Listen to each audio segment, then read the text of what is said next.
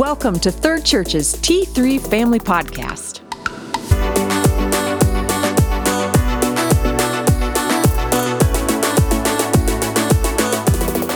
Welcome to T3 Family Podcast, the podcast where we encourage and equip families to be all that God has created them to be.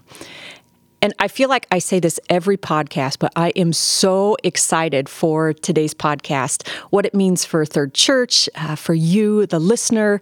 And so honored to have Pastor Allie Cranmer and Pastor Keith Korver in with us today to go through our topic for this morning. But before we dive into that, welcome. So glad to have you here. Thanks for having us. Thank you. Yeah. And would you take a moment just to introduce yourself? Sure. Allie, I'll let you go first. Okay, so my name is Allie Cranmer. I am the young adult pastor here at Third. We have been here about 10 years, 11 school years. So I'm excited to talk about baptism today. It's going to be fun. I've learned a lot in the last 10 to 11 years by being at Third. Awesome. And I should have mentioned this before. Allie has been a guest on this podcast before. So you're kind of you've got this roll down. Maybe. She's a veteran. She's a veteran, yeah. But Keith, first time on the podcast. Yeah, welcome. glad to be here, and I'm very passionate about this topic actually. But I've been here at Third Church for about 18 years, and I'm the ministry director, leader here, sort of. But we have such a phenomenal staff that we just turn them loose, and they basically share with me what they're doing, and I bless. So I've been privileged to be a part of the staff for 18 years. Married to Chris, have 3 kids, they're married, and 8 grandchildren, so that's been our big highlight for the year. So wonderful to be here. I'm excited about this topic. Yes, there is a lot of excitement around this topic, and we have been waiting a long time, and I'm excited for our listeners to be able to hear both of your journeys through the waters of baptism, so to speak. Before we do that, though, I'll just set it up. Before we dive into your journey with baptism, would like to send a reminder. I know it's a crazy time. Some of our families might not even be aware of the recent bylaw that has been passed here at Third Church.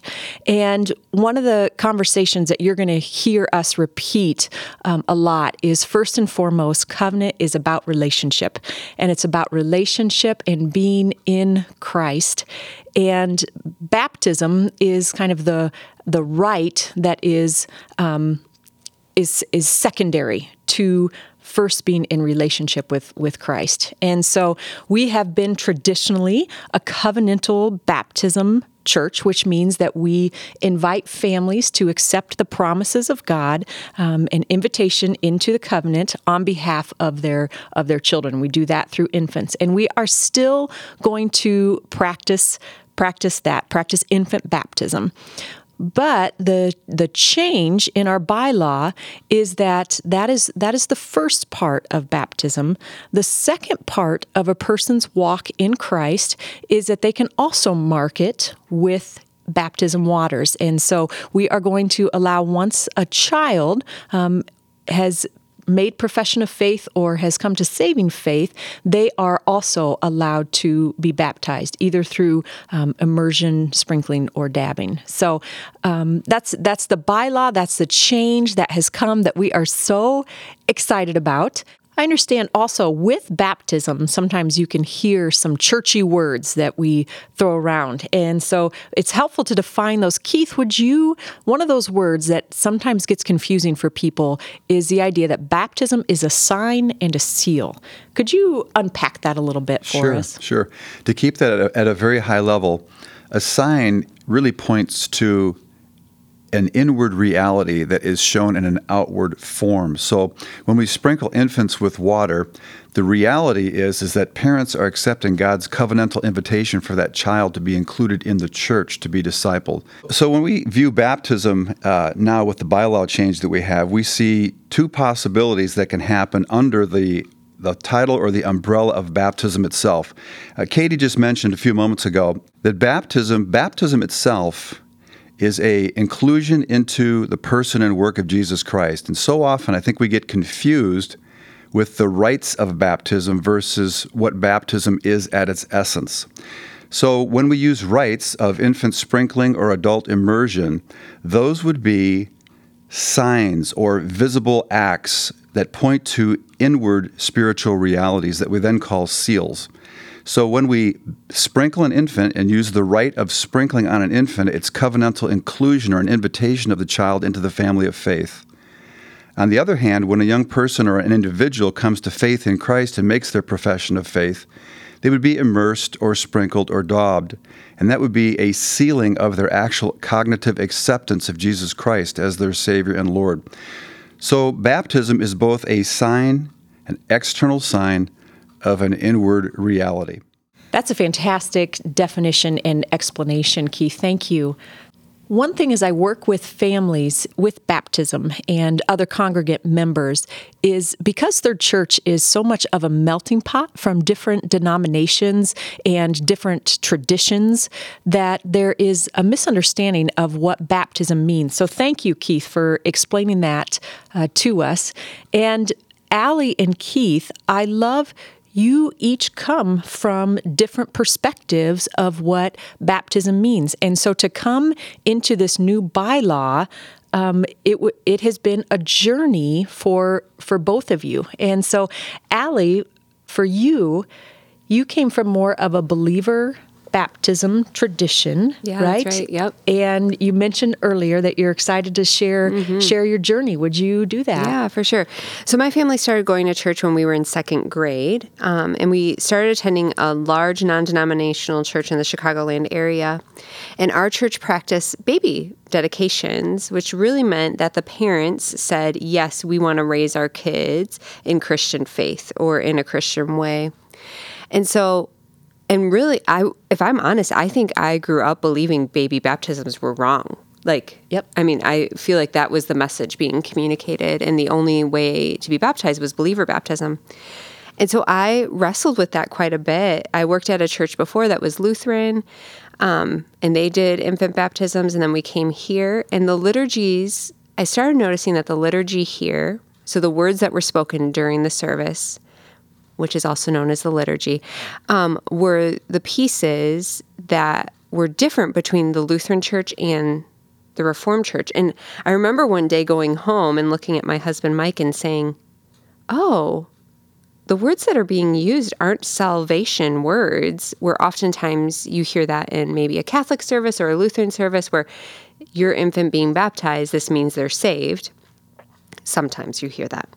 And so long story short, the Reformed tradition with baptism really looked at the covenant that God created us to be in relationship with us.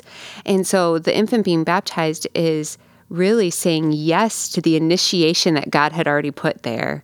And I thought that was just so beautiful. I didn't realize all this until after our girls were born, and now we have a 6 and an 8-year-old. So we didn't get our daughters baptized because I just didn't understand infant baptism at the time. And I loved the idea, and I loved that my daughters could profess their faith and then be baptized and have that be a part of that moment. But as Mike and I have talked, and we went through learning more about infant baptism, specifically one baptism, 2 moments over time, we left and looked at each other just saying, wow, if we knew the fullness of this, we would have totally gotten our daughters baptized as infants, because the beauty that God had always created us for relationship, and this is us saying yes to like God's hand out there and His promises for our kids. So anyways, so that's where we're at now. Our daughters still are not baptized. We're in conversation about how all this looks in this moment. A couple things I love. Yeah. Well, I've had the honor of walking with you in this. So I got to mentor you as you were going through the commissioning pastor process and looking at the sacraments and things like that. But a couple things you said that I think are just so key to highlight. One, our theology says that baptism is not a salvation issue. Yeah. This is a gift that we receive. And I think that's a common misconception from a lot of different denominational streams. Yes. That's a great point. And the other one is you're still in conversation. Yep. It's a process. Yes. And we invite the process as you and Mike are the spiritual champions Yep. of Sweet Mercy and Elle. You are getting to, okay, so what is the next step in their spiritual journey? Yes, for sure. That's Yeah. beautiful. Thanks, That's Katie. beautiful. Keith, how about you? You come from a covenantal Yes. infant baptism, and there's been a journey towards more of the believer baptism. Exactly true. Yes, my father and mother are pastors, and long story short, I was sprinkled as an infant, and all through my growing up years, I just assumed this is how it was done, never really thought through any theology or Bible application to it. And then I had a call to ministry, and when I went into seminary, I had a systematic theology class where Dr. Paul Jewett had written a bunch of books on anti-infant baptism, and so he was my systematics theology professor, and quite frankly, he blew my papers out of the water saying that they were invalid. And so what it forced me to do, it forced me to really start looking at covenant in the Bible to understand, is this in fact how God actually walks with people who choose to follow Jesus through the ages. So what happened for me is I almost did not become a Reformed church pastor because I had shifted to a point after my systematics theology class where I thought infant sprinkling was invalid.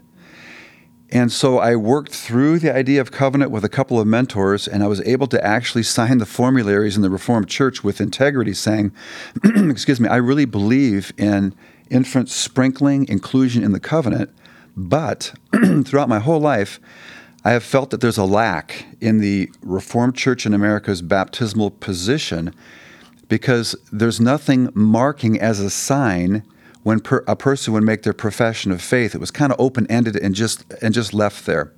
Well, to accelerate my story a little bit, about 10 years ago, the Holy Spirit was working on me and asking this basic question in my heart and in my mind. I felt he was saying, Keith, what is tradition-bound in your beliefs versus what is in the Bible as per revelation that I've given you? And so I really focused on the baptism question. And where I came to, which I don't believe was a correct conclusion until a few years ago, was I asked the question, why couldn't a person be rebaptized? I mean, I couldn't find anywhere in Scripture where this could not be. So at any rate, 3 years ago, I run into a seminary professor, Dr. Chuck Van Engen, who happens to be a second cousin of mine that I did not know at the time. And 40 years ago, he had written a book, and it was titled One Baptism in 2 Moments Over Time. And quite frankly, the traditional RCA establishment church really denigrated his perspective that baptism is the idea of being included in Christ. And so therefore, why couldn't there be 2 points in a person's faith pilgrimage where there could be an infant rite of sprinkling, inclusion into covenant, and then an adult immersive event after they made a profession of faith? And so for me, it's been like a 30-year run of moving from exclusively covenantal infant baptism without the possibility of an adult rite attached to it to, holy mackerel, we have an opportunity here to have a broad spectrum of experience for people. And if I had to summarize my view right now, Paul in Galatians 5:1 says, it is for freedom for which we have been set free. And so in my own heart and mind, as I was struggling through this issue of baptism, when do we do it? How do we do it? I sensed the Holy Spirit was saying, Keith, the church has been asking the wrong questions here. We've been limiting the possibility of the sacrament. So one of my favorite verses in Scripture is now 1 Corinthians 13:9, where Paul says, do you know that now we only see in part? And so what I recognized was every Christian tradition only sees in part the possibilities that God wants to offer through the sacrament. So my life has been broadening, and God is getting bigger, and the sacraments have broader meaning attached to them than just very narrow sectarian applications. So for me, it's been a very, very freeing experience, and I've been praising God for it, and I've been trying to share this, and I'm really grateful we made the bylaw change because I just think the Holy Spirit is being given the sacrament of baptism back, that in some ways through our traditions we've hindered him. So that's kind of my story at this point.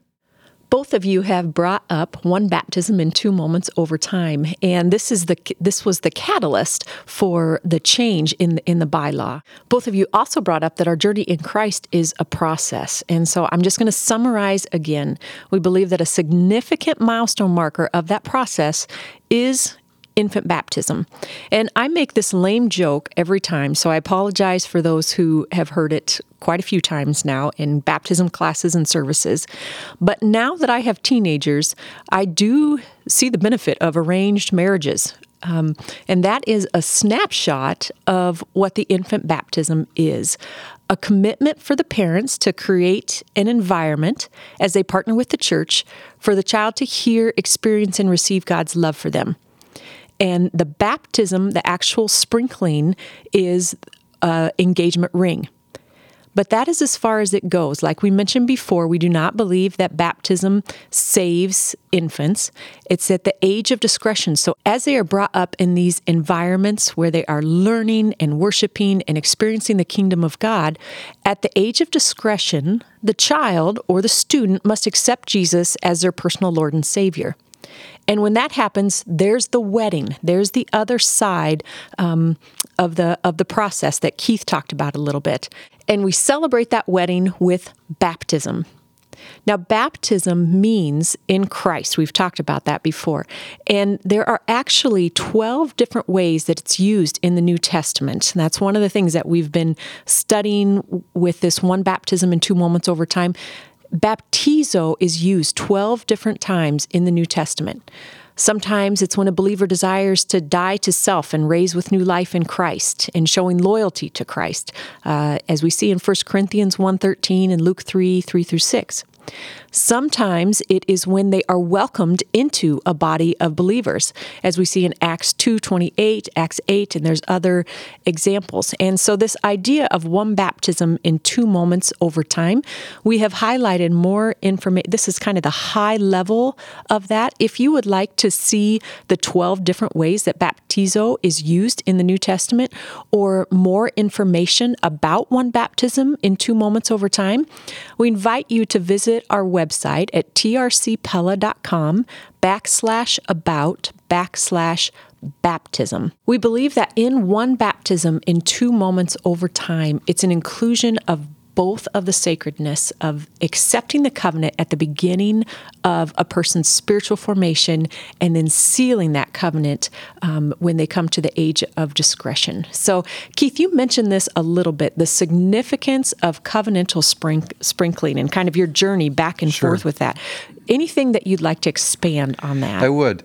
I think one of the things that we forget, and I did not know this and really was not cognizant of it as I was learning more and more about covenant, was that the first Christians were Jews. And so as I put myself back into a Jewish church context in the book of Acts, I understood that circumcision was still practiced for the boys, but the early church needed a sacrament that would include girls as well. And so the early church, through a process of metamorphosis and need, Paul says in Galatians, there's neither Jew nor Greek, slave nor free, male nor female, but all are one in Christ. A sacrament was needed to include little girls as well. So the early church used sprinkling as that means of including little boys and little girls, while they also continued circumcision for a time. One of the early church fathers named Origen is noted historically as saying that the early church, which was composed of Jews, did baptize their children. And so that got me thinking, why in the world would they have done that? Well, they did that because they were covenantal in their thinking. They had been ushered into a covenant with God through Father Abraham, and now they wanted their children included in covenant as well. And so it was actually unthinkable for the early Jews not to include their sons and their daughters in covenant. Now notice that these children did not have a cognizant awareness of their faith, but they were being brought into a covenant agreement and relationship through their parents and through the faith-building community. Now, for me personally, infant baptism is huge because, number one, I was baptized as an infant. And then, as you have stated so well, Katie, I was discipled over time. And by age 15, I made my own personal profession of faith. But because of the constrictions in the Reformed Church at that time, they said, essentially, you do not need to be immersed because you were sprinkled as an infant. What I'm learning is those are two different events. So covenantal inclusion and a personal profession of faith are two different types of events.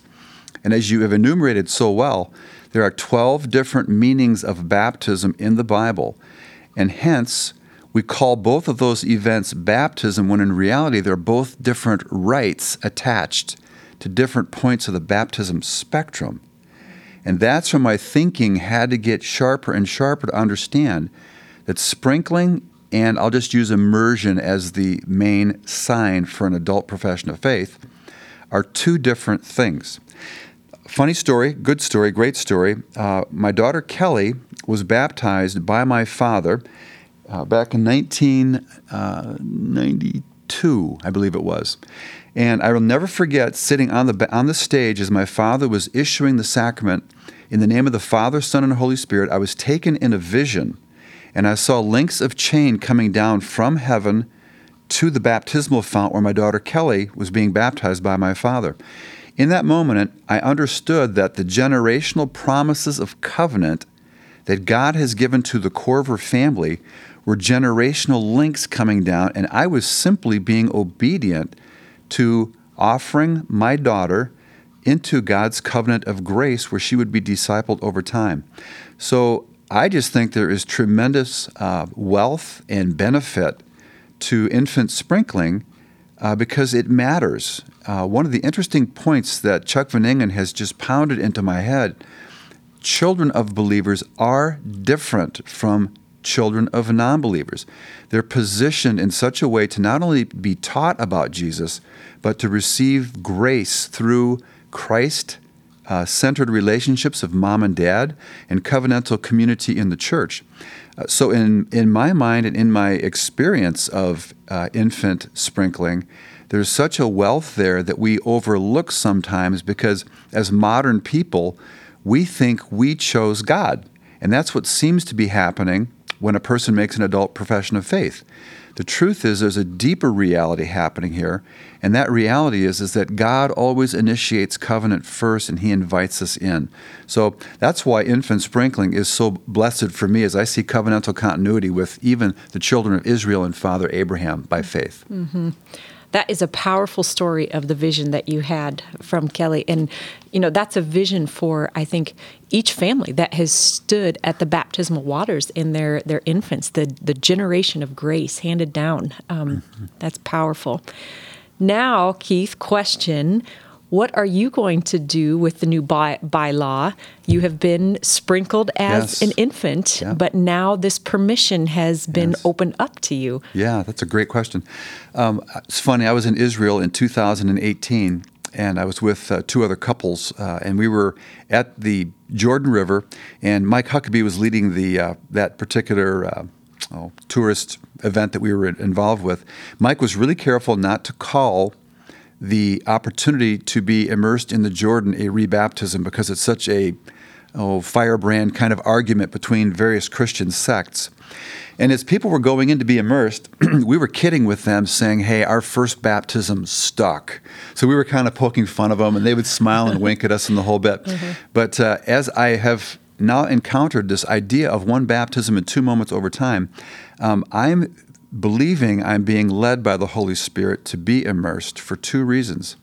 The first one is when I was 15 years old, I made my profession of faith in front of 24 elders and deacons at Emmanuel Reformed Church, and I did it by myself. In Matthew 10, Jesus says, if you confess me before men, I will confess you before our Heavenly Father and angels on the day of judgment. And so at age 15, I was convicted. I needed to go alone for my profession of faith because one day I'm going to die alone, and I'll stand before the judgment seat. So I made my profession of faith and obviously was not immersed at that point in time because that was not an acceptable thought. We just didn't have that larger view of what baptism could be. But now what I'm seeing is I actually want to punctuate and reclaim my profession of faith at age 15 now, and I'll be 62 when I do it. So I want to attach the sign of immersion to my inward profession of faith and embracing of Jesus Christ back when I was 15 years old. Now, here's the second reason why I believe I need to do this. I have defended infant baptism to the hilt almost in a legalistic way as kind of an RCA company man through the ages, through my years as a pastor. I've sinned in doing this, and the Holy Spirit has convicted me of it. And so I want to be immersed as well to destroy and dismantle a lot of the religious spirit that has been a part of the tradition that I have grown up with.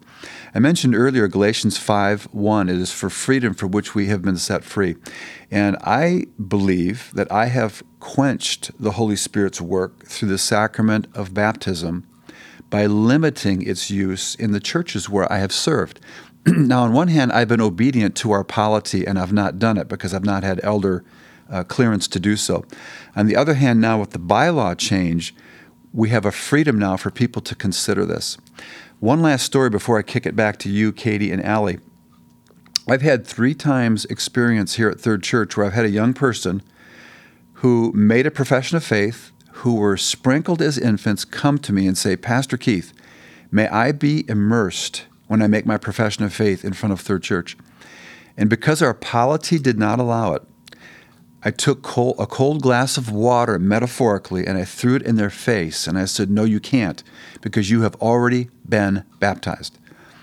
In that moment, the Holy Spirit so convicted me that I had quenched the work that he was doing in this young person's life in such a beautiful way, that I was actually hindering God's work in their life. I was hindering the view this young person had about what it means to be in the church and the body of Christ.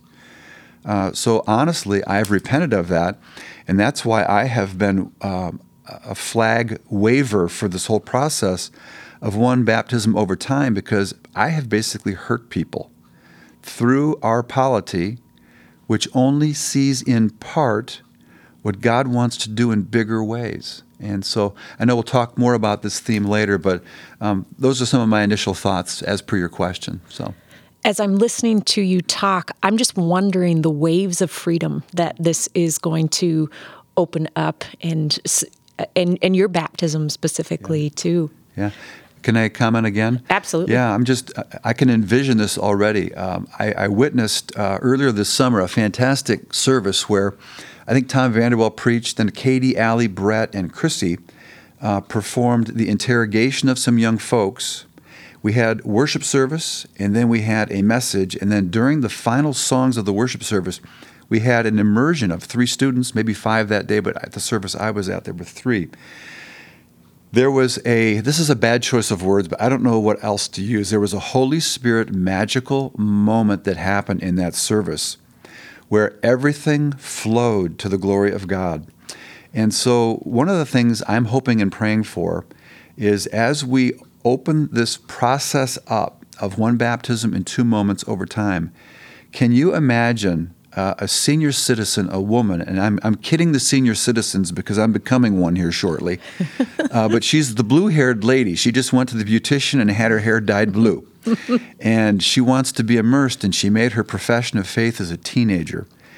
Can you imagine what the Holy Spirit's going to do as we see these signs of immersing in water as a evidence of an internal reality of people's love for Jesus and their willingness to humiliate themselves publicly to honor the Lord and to fully participate in what he has been doing in their life through a very simple symbol that now we have freedom to exercise. I just believe great things are going to happen, things we can't script.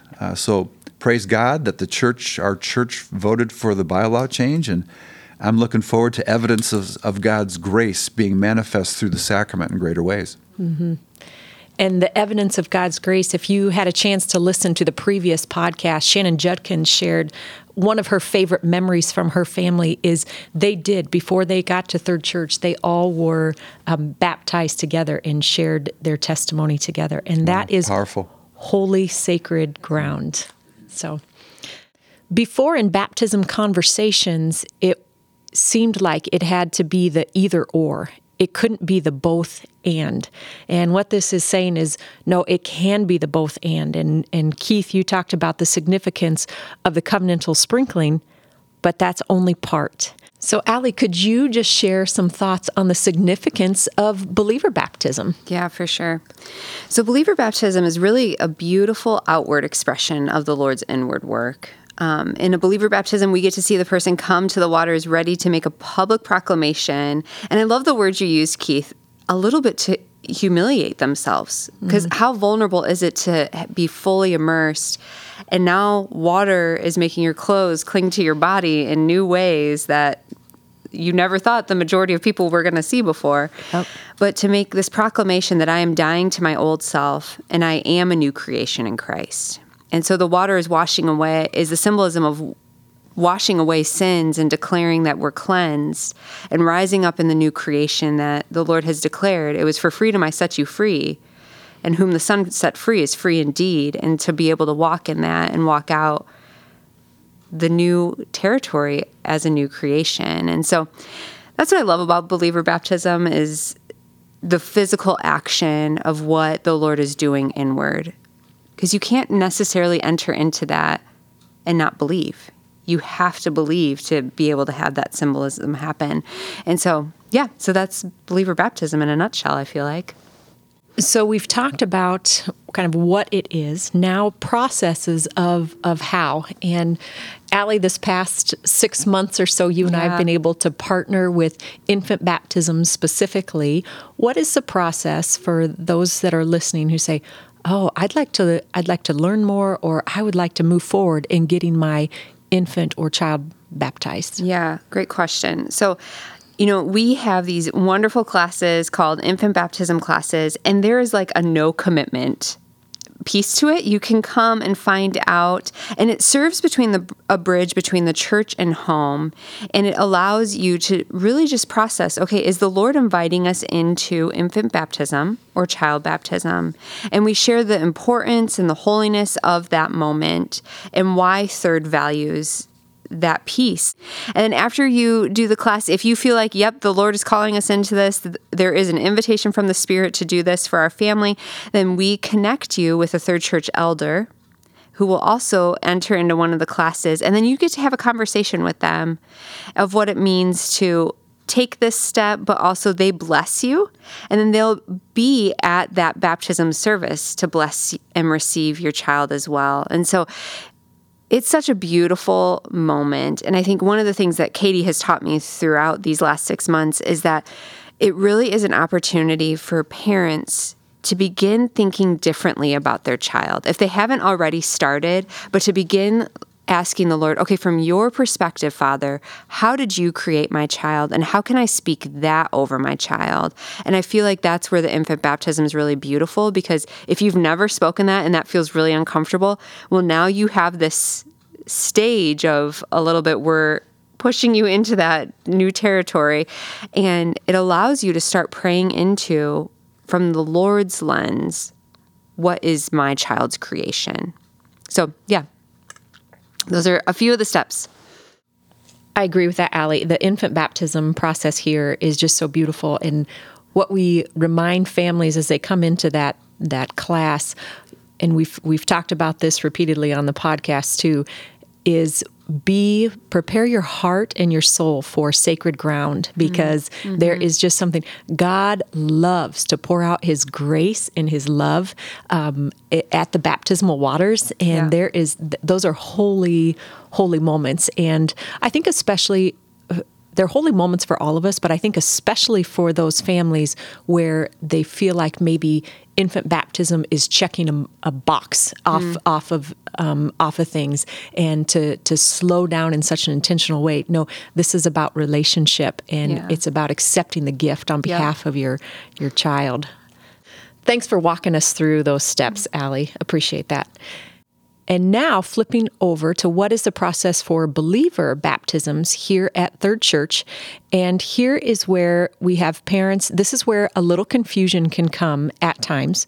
So parents who learn about covenant theology, who learn about infant baptism, and they have a child who's not yet at the age of discretion or who has not yet professed their faith, but those parents would like to accept God's promises on behalf of their children, we invite them to go more of the infant child baptism route. And we've had that happen quite a few times, actually, where we've had toddlers and children where the parents are in an infant baptism sprinkling, where they are accepting God's promises on behalf of their children. So that is, if you have an older child and you're hearing about this covenant theology, but they have not yet professed Jesus as Lord and Savior, then you can go the infant baptism route, and we will gladly and joyfully welcome you into the baptism class.